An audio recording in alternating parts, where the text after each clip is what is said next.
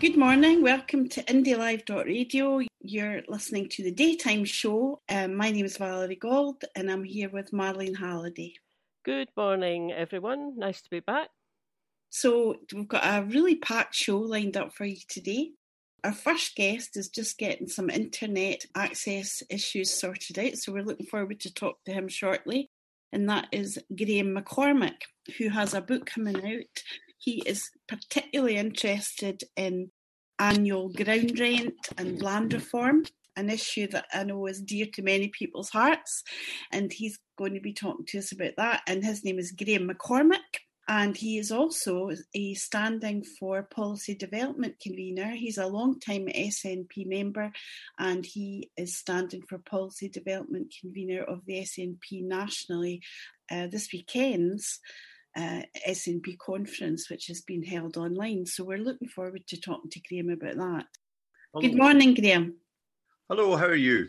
Fine, that connection sounds a lot more healthy. We're delighted to welcome you on Indie Live because, I don't know if a lot of people know this, we're broadcasting remotely from home now thanks to the fantastic Marlene who's mastered all the technology.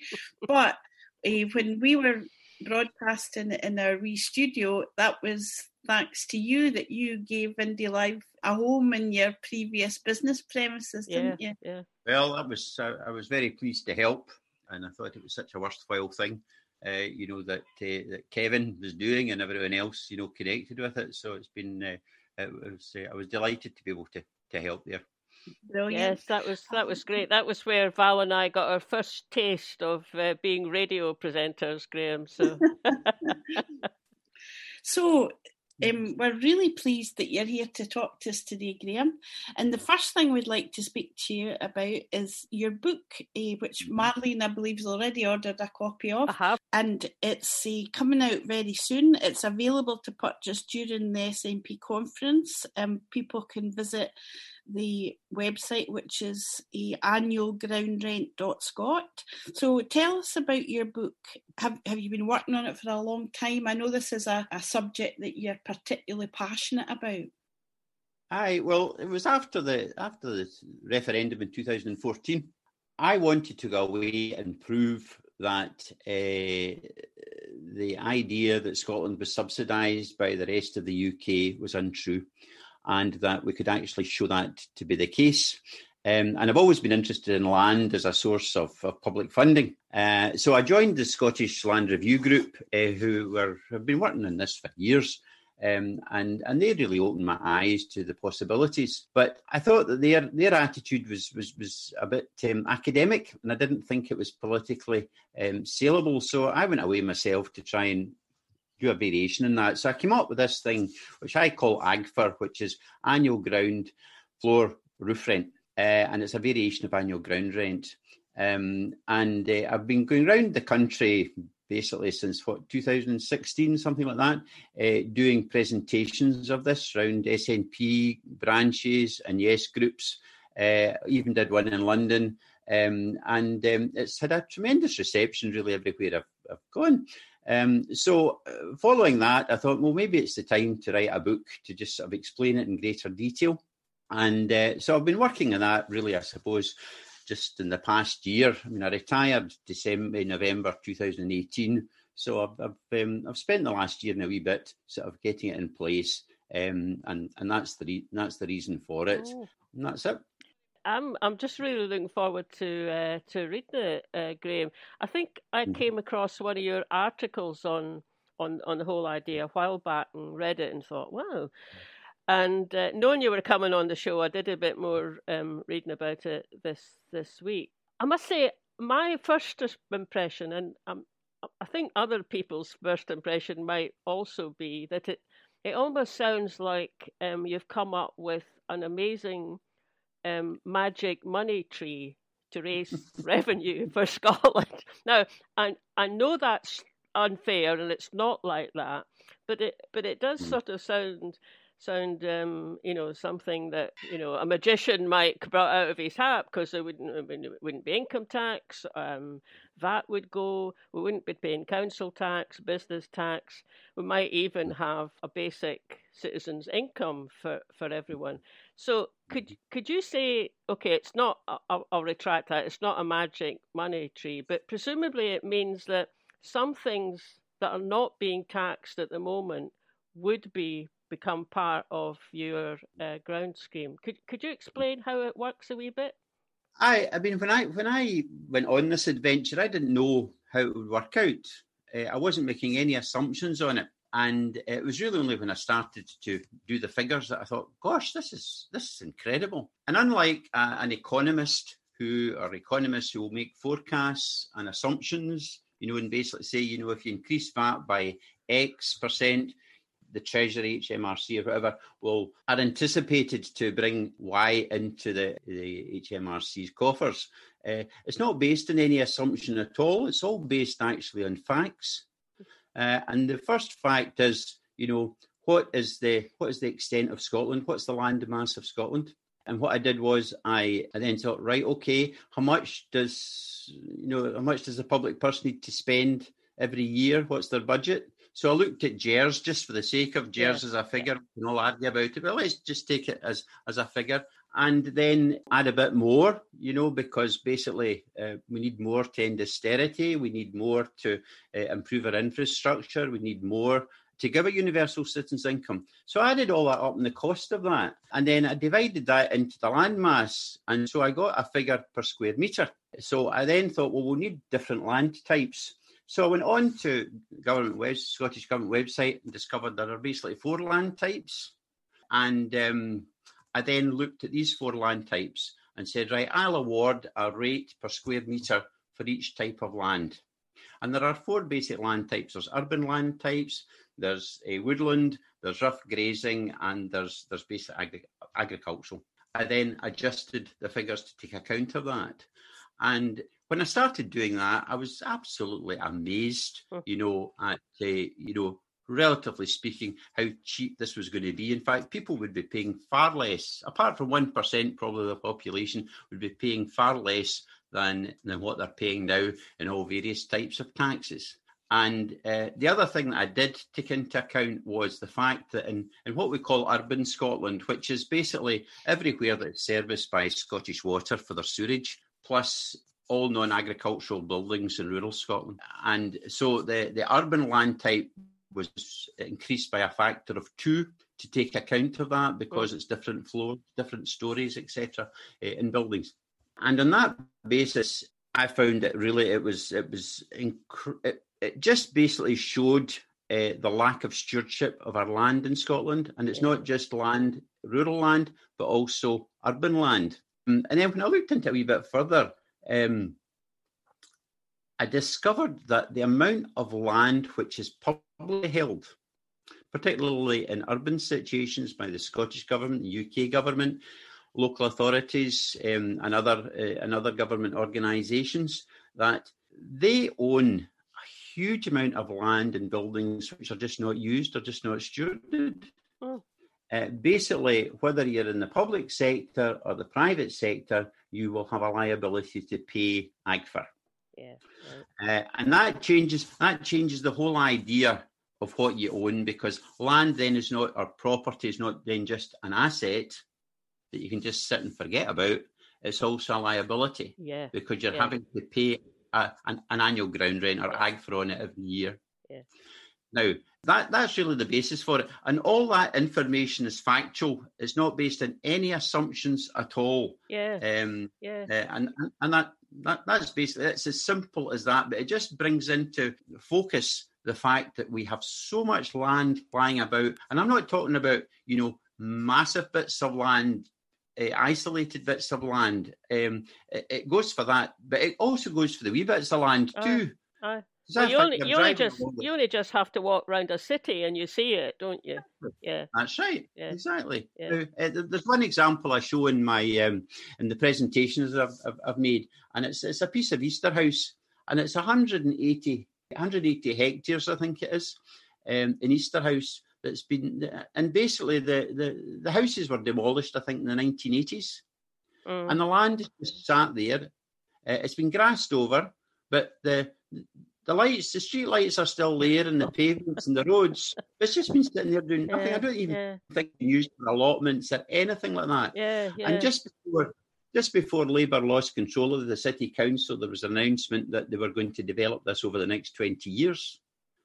And I thought, what would have been the AGFA on that piece of ground? If it had actually been used, or if the council had been forced to pay that because they weren't stewarding the land properly. Indeed. It was millions of pounds. Yeah. I mean, if it's really, I'll just say to people listening, it's really worthwhile going on to Graham's website and having a look, because you work out examples in different sorts of situations. Like, you've got an example of a sort of normal, semi-detached 3-bedroom house with a garden, which is what I'm sitting in at the moment.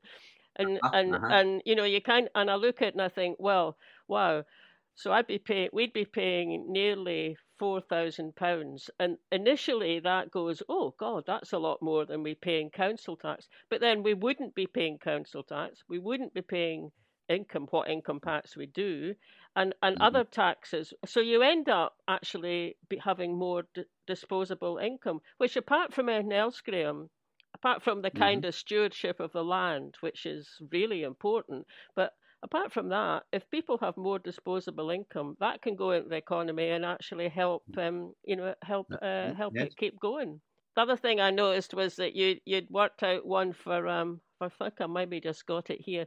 Oh yeah, it's a calculation for a 45-acre estate with several houses and a castle, and that would produce an annual revenue of over £8 million. So that's actually, I looked it up, that's actually about the size of Balmoral Estate. Although it's got the castle. Apparently Balmoral's got 150 properties on it, like houses and other rather nice houses. So the Queen would be paying at least £8 million. I mean, I don't know what she pays at the moment, but probably nothing like that. Yeah. Oh no, I'm pretty sure that she doesn't pay anything like that. But that's what it is. It comes to that sort of figure. And having said that, the benefit for people who are wealthy and have got a lot of assets, and because you're treating everyone the same with the same type of land type. So regardless, if you own a big estate, or let's say you own a wee cottage in a rural area, you're charged at the same rate per square metre. So you're actually not being treated in any different way. It's just the amount you own. The amount you own. You pay. That's right. If you own more, that's what you pay. And I don't go into this idea of whether it should be we should restrict foreign ownership of property in Scotland. That's an argument which I think we have got to have in this country. But I don't go into that, because that's not what this book is about. What the book is about is basically just showing what you would pay if you own something, regardless of whether you're Danish or Scottish or English or Welsh or whatever. That's what it is. There are certain countries like Denmark, for example, that you've got to be resident in the country for a number of years before you can own any property at all. Yeah. Whereas, we welcome people from, whether it's Denmark or Saudi Arabia or anywhere else for that matter. We have a very much an open door policy, provided that the money is supposed to be clean. But that's another story, whether the money is clean or not. Some of our big estates are owned by Danish people and Saudi Arabians, aren't they? They are owned by foreign plutocrats, as it were. That's right. Well, you've got Mr. Anders Poulsen, who's Scotland's largest landowner now. And I know that, from what I've been told about the gentleman, what I've read about the gentleman, he's very much into sort of rewilding Scotland. And I'm not judgmental on that at all. But, for example, I've calculated from what he owns, he would probably have to pay about £45 million a year. Or something like that, but basically that's a drop in the bucket to that guy. Yeah, he's a billionaire. Now he might, I don't know what other taxes etc. he pays, but basically on his land holdings in Scotland, I don't think he pays any tax. He's got to make a return to the Danish treasury for what he owns. For the other properties he's got that he rents out etc. On his estates, he will pay corporation tax or whatever it is for these things. But that will be really quite modest in comparison to the land which he owns. But that's it. So regardless whether it's Mr. Anders Paulsen, who seems to be somebody that cares very much about climate, or somebody else that we might consider as more exploitative, I don't make a judgment on that at all. That's for others to make a judgment on. I'm just saying that's what the cost would be. Now, it would be up to policymakers and the politicians to decide whether they wanted to make some type of land holding or part of it exempt or at a lower rate. Yeah, like things like schools or universities, sports grounds, presumably, things like that. That's right. I would say we've got to be very careful here, because it's been my experience over my life that the public sector aren't the best stewards of what they've got. Yeah. And you'll be able to think yourself of places where you live where maybe schools have been closed and they've just sat in them and they've not maintained the buildings, they've not done anything with them. And you've got to also weigh up, let's say a school. Okay, a school employs people, they pay national insurance contributions. But if you actually compare what the national insurance contributions are that they pay, it's very similar to what the AGFA would be in the school in a year. So they're probably not going to lose anything out. It's 6 of one, half a dozen of the other. Half a dozen of the other, yeah. I seem to remember being at a previous talk about land reform. I think it might have been Leslie Riddick or Andy Whiteman. And one of the things that was pointed out was that big companies can own land or buildings in a city like in Glasgow, for example, for investment purposes. But if they let them lie empty, they pay virtually nothing. Whereas if there was annual ground rent, these companies would be having to contribute to the common good, as it were. So do you think that would be a good, something progressive and more socially equitable? Well, yes, because that's all part of the stewardship. Yeah. If they're sitting on something and it's not doing something, then you're not contributing. Yeah. You're basically not contributing to the state or the council or whatever it is. And one example was where my office was in Morrison Street in Glasgow. Immediately opposite that was the old original co-op buildings, Morrison Street and Paisley Road. And that lay empty for years. And it's actually was owned by a Belfast registered company. And their idea was to convert it to a hotel, but that didn't happen. And then there was a fire. And all this time, they weren't contributing anything to the public purse, nothing at all. The road actually was probably closed for about 3 or 4 months. We had an awful time operating our business because of it. But then it was closed for 3 or 4 months.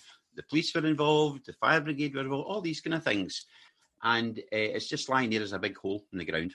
Yeah. And that's not contributing anything, to the public funds. So that's the sort of case where they would have been contributing and they wouldn't have sat on it lying empty and deteriorating. If they were getting a hit of, I don't know, 100, 120 grand a year, they were having to pay it or something along those lines. I think that's the very case that was cited as an example in that discussion, that building and that fire. Yeah. I think because it was such an egregious example. So you're obviously a man, Graham, who wants to make changes and make things better and improve things. And is that one of the reasons why the other thing we wanted to talk to you about today is that you are standing for office in the SNP? Can maybe tell us about a wee bit for folks to let folk know about your background? I know you've been a very active independence campaigner for many years and you've got long connections with the party. So you're standing for National Policy Development Convener. And I wonder if you'd like to talk a little bit about that, because clearly that's an area where you would like to have influence and make changes for the better.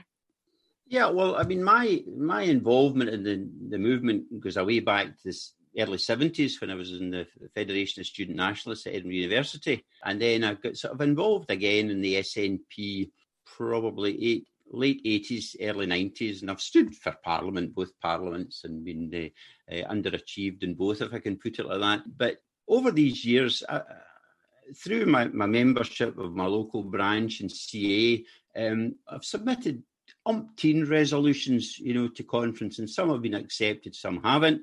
about 3 years ago, I think I put in 23 and not one was accepted. But anyway, I've had relative success. I introduced the Hutting one. I introduced the one about compulsory refundable deposits. I've done ones on defence. I've spoken on ones on seconded ones on land reform and etc.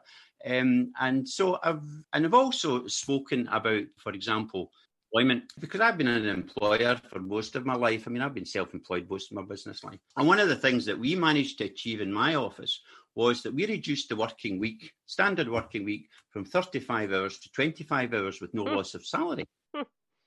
And that changed the way people's lives were. It was that was really about well-being. Yes, indeed. It wasn't entirely altruistic.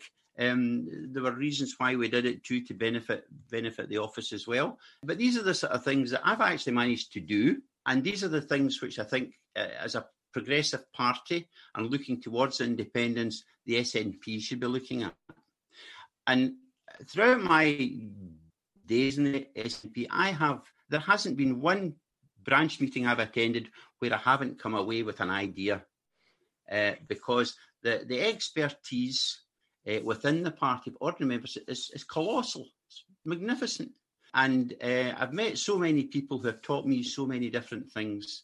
And I just feel that, we should garner that information, that expertise, and involve our members in all these kind of things in developing our policy. Because I think if we have that discussion within the party, so that the branches get the draft, say the Policy Development Committee, get the ideas in, and provided that they are basically an idea which can advance the cause of independence, then the Policy Development Committee should embrace it and then seek to develop that along with the person who's had the idea, or the branch that's had the idea, and then actually produce some sort of policy which can then go back out to the branches, can go to the regional assemblies if we're having these, or the national assemblies, and then develop that policy. And I think that's a far better way to develop policy, rather than whether it's a government SPAD, or just because somebody, has a few extra initials at the end of their name that they think they're a so-called expert. Yeah, it's a grassroots up, isn't it? It's ideas coming up from the grassroots. And I mean, of course, you need experts as well at a certain point. You always need them, but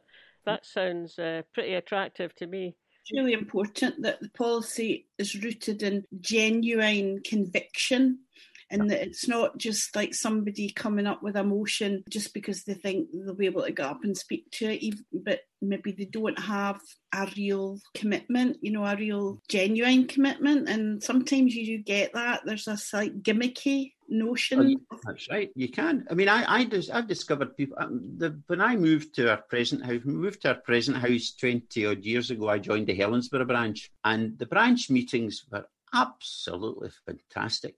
Because the people that were there, they had massive minds, huge minds. The intellect was incredible. We had somebody who was a nuclear engineer. We had the daughter of one of the founding members of the SNP. She was our secretary, Alison Cowie. We had John McNeill, who basically had one of the first computer companies in the world. He and his wife Mary lived in Helensburgh, and we held the meetings in their house. I mean, there were various people like that. It was fantastic. It really was a fantastic experience. And so, we also had Ronnie Morrison, who basically co-authored a book on, on currency and banking. Yeah. That's right, and banking. So, there were all these people, and they were actually embedded at the heart of the SNP. And the thing I loved about the SNP, apart from the fact that, we were promoting independence, was that, you could be what might be considered conventionally right or left or centre or in between, or somebody like me that's neither one thing or the other. But, there was a place for us, and it wasn't based on whether you were socialist or not, or capitalist, or whatever you want to call it. These were policies that we could all sort of embrace and get around and discuss and even disagree with on occasions. But that was it. We formulated policy on that basis. And that's basically what I think we should be doing. Yeah. Now, if I take, for example, the one about refundable deposits, the idea about that, and that was passed by a claim probably about 2010, something like that. And that was on the basis. Can I just say, just so that folk know what we're talking about, is that when I rent a flat from you, and you say, okay, the rent's such and such, and there's a deposit of 300 quid, No. or it's not that? No, it's basically about cartons and bottles and things like that. That if you buy, okay, right. Right. Basically, if you buy a carton or a bottle or any container, you have to pay a refundable deposit on it, and you get that money back. If you basically put the carton or the bottle or whatever, you return it to any kind of reception station or something like that. And I was suggesting 50p for that. Now, it wasn't just because of the environmental issues regarding that, but it was also about litter. Litter, yeah. I mean, we know in Scotland, we're a bunch of clarty middens at times, the way that stuff's thrown out cars and all the rest of it and whatnot, and dumped.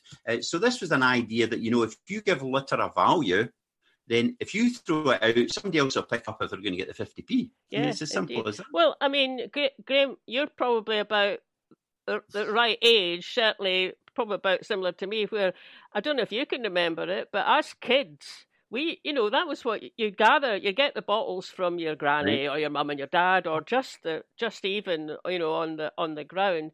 You take them to the local wee shop, and you come out with, threepence or whatever it was at the time. All kids did it. And that's right. That it would be great if that was back again. Probably a bit more. There'll probably be a machine now that you put the bottle in, and you get something back. Well, they have these machines in the continent. They do. I know. I've seen them. Yeah. I've seen them. Yeah. And it's so easy. And what it does is it forces the manufacturers and the retailers basically to be much more inventive in the way that they actually present items to buy, and more considerate in that. So you don't have single-use things as such, but you have capability of multi-use containers. So anyway, we got this passed, I think it was 2010. It's just within the past year or so that, the Scottish Parliament is moving towards refundable deposits on bottles and one or two other things. So that's basically taken 10 years to produce that. Now, at the time when I challenged, I think it was the manager of Coca-Cola in Scotland, because he was speaking at a fringe meeting at the conference, and he says, "Oh, no, we couldn't do that." Well, now they're saying, yes, they can do it and they'll embrace it, but they've been able to embrace it for years. Yeah. And that's the sort of thing that I think it could have a colossal saving in money. The punters wouldn't lose out because, okay, they're paying the 50p up front, but they'll get it back. Yes. But anyway, that was the idea, but that's taking 10 years and we're only a wee bit of the way there. Yeah. It's these kind of things. Going back very briefly, because just looking at the time, we're going to have to finish in a wee minute, but just very briefly to the land tax, Graham, has that ever been put to SNP conference? Well, in 2017, Mary McCabe came up with an amendment to the land reform, and she asked me to second it. And I did.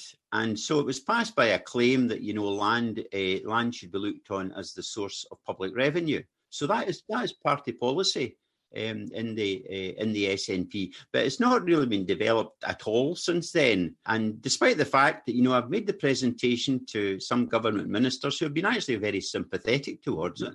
So basically, we're needing to push them on, because I've been in touch with the civil servants. The civil servant says, there's no review going on about public funding in Scotland, public fund revenue raising in Scotland. And then we've got the Land Commission basically won't discuss it either with me, or I understand the Scottish Land Review Group. And so, we've actually got to move this agenda forward, because it provides a huge potential, not just to improve the stewardship of our land, but actually to provide people with a decent universal citizen's income. I've worked in, the figures I've worked in, we could all have 10,000 quid a year on top of what we're earning just now. Yeah. That's a massive, that would change everybody's life. Yeah, a huge improvement. It's a really interesting topic. We're looking forward to reading your book. Just remind people that they can buy your book on your website, annualgroundrent.scot. So we'll say cheerio to you just now, Graham. Thank you very much. All the very best at the weekend, and we'll be watching carefully, and we'll be reading your book when we get it. Thank you very much indeed. Thanks, Bye. Bye.